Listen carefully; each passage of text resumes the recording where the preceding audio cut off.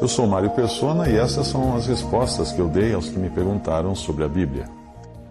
Você perguntou se estaria errado utilizar fábulas para ensinar a Bíblia, e a sua indagação é muito interessante. Por isso eu fui até investigar um pouco isso que você comentou. E realmente, o livro As Crônicas de Nárnia, de C.S. Lewis, pode ser considerado uma fábula ou alegoria. Mas eu não creio que seja desse tipo de fábula que o apóstolo Paulo esteja falando em 1 Timóteo, capítulo 1, versículo 3 ao 4, quando ele fala: como te roguei quando parti para Macedônia, que ficasses em Éfeso, para advertires a alguns que não ensinem outra doutrina, nem se deem a fábulas ou genealogias intermináveis, que mais produzem questões do que edificação de Deus, que consiste na fé. Assim o faço agora. Se você prestar atenção ao contexto, o apóstolo não está escrevendo que fábula seja uma ferramenta ruim para ensinar a Bíblia. Mas ele está falando de pessoas que estariam se apegando a fábulas. Ou outra passagem fala fábulas, outra versão, fábulas de velhas caducas. Como se fossem as fábulas em si, fosse um fim. Ou se elas fossem a verdade em si mesmas. Em outras traduções, você encontra, ao invés de fábulas, você também encontra mitos, em outras você encontra lendas, o que parece até fazer mais sentido. Como ele fala da doutrina, de doutrina no versículo 3, eu leria a passagem assim: nem se deem a doutrinas fantasiosas, mitos, lendas ou genealogias. Aliás, essas coisas, lendas, mitos ou doutrinas fantasiosas e genealogias, são o fundamento e a ocupação da religião mórmon, a Igreja dos Santos dos Últimos Dias, que é o nome oficial da religião dos mórmons. Os seus seguidores têm entre os seus escritos considerados sagrados, além de uma Bíblia deturpada, adulterada, na qual eles incluíram mais um capítulo para dar certo com as profecias do seu falso profeta Joseph Smith. Entre os seus livros considerados sagrados, eles têm o livro de Mórmon, que conta uma mirabolante história de uma civilização israelita que teria deixado Jerusalém antes da queda de Jerusalém, teria viajado para a América e ali teria habitado e florescido grandemente. Obviamente, apesar do livro de Mórmon trazer ilustrações magníficas, pinturas belíssimas dessa civilização, das grandes muralhas, das grandes cidades que eles seriam construídos na América, nunca se encontrou sequer um caco de cerâmica ou ponta de flecha dessa civilização. É puro mito, pura lenda. Outra ocupação principal dos Mormons é com genealogia. Numa interpretação equivocada de 1 Coríntios 15, 29, que diz, de outra maneira, que farão os que se batizam pelos mortos, se absolutamente os mortos não ressuscitam, porque se batizam eles, então, pelos mortos, eles interpretam que precisam se batizar pelos que morreram. Então, eles procuram as árvores genealógicas de cada família, até lá longe, e promovem batismo por aqueles que morreram, que não eram mormons, mas morreram sem serem batizados, acreditando que precisa batizar para o morto. Quando a passagem, na verdade, que Paulo está falando, ele fala no sentido daqueles que tombaram, porque a passagem toda tem o sentido do testemunho cristão no mundo e da perseguição que estava ocorrendo com os cristãos. E como acontece no exército, quando um tomba, coloca-se o soldado no seu lugar. Então, os que se batizavam pelos mortos, não é que eles estavam se batizando no lugar dos mortos, eles estavam sendo batizados e assim se colocando como cristãos na posição daqueles que tinham tombado, que estavam mortos.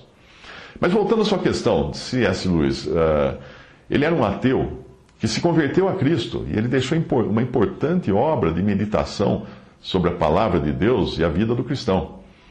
Ele não apenas utilizava fábulas nas suas obras, mas no sentido de historinhas, como ele também usava muita filosofia. Na maioria das vezes, eu não vejo que ele faça isso de maneira contrária à vontade de Deus.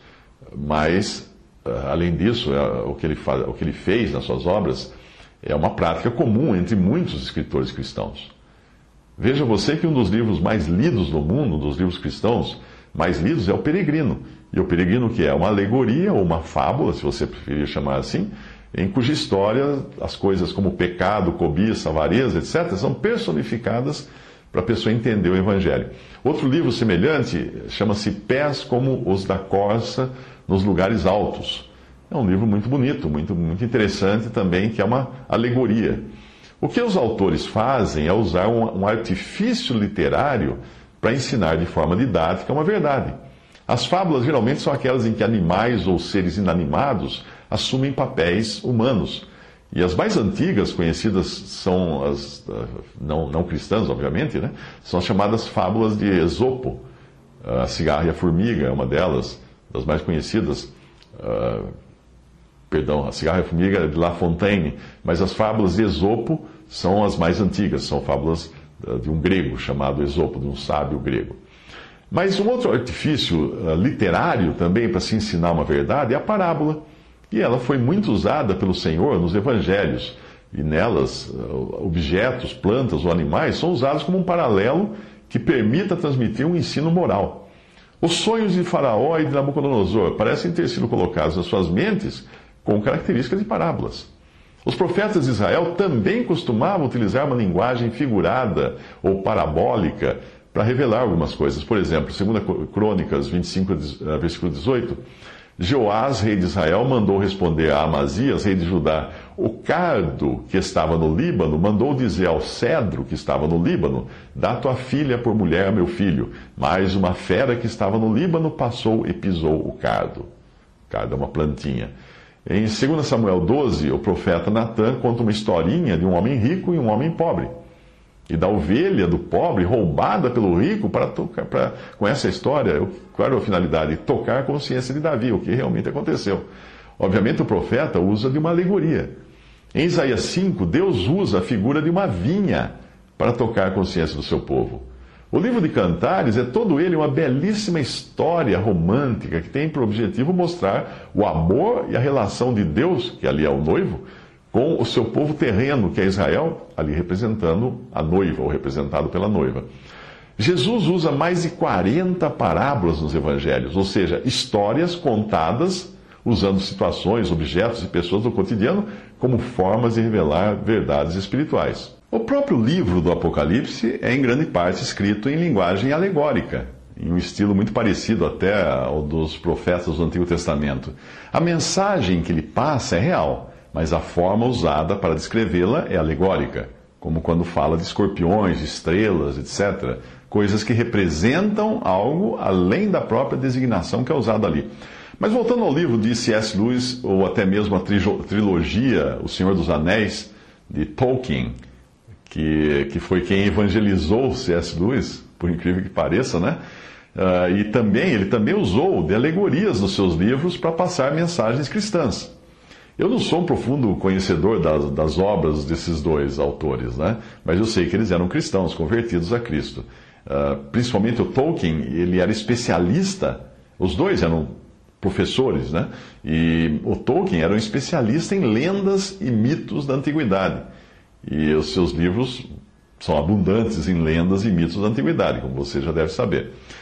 Embora eu não veja problema em usar coisas, animais e pessoas em histórias fictícias para demonstrar verdades eternas, eu particularmente não me sentiria à vontade de usar magia, mitos de religiões pagãs, personagens de deuses do paganismo, para ilustrar verdades cristãs, como a gente vê acontecer nesses livros, tanto do C.S. Lewis, Crônicas de Nárnia, por exemplo, e O Senhor dos Anéis, de Tolkien.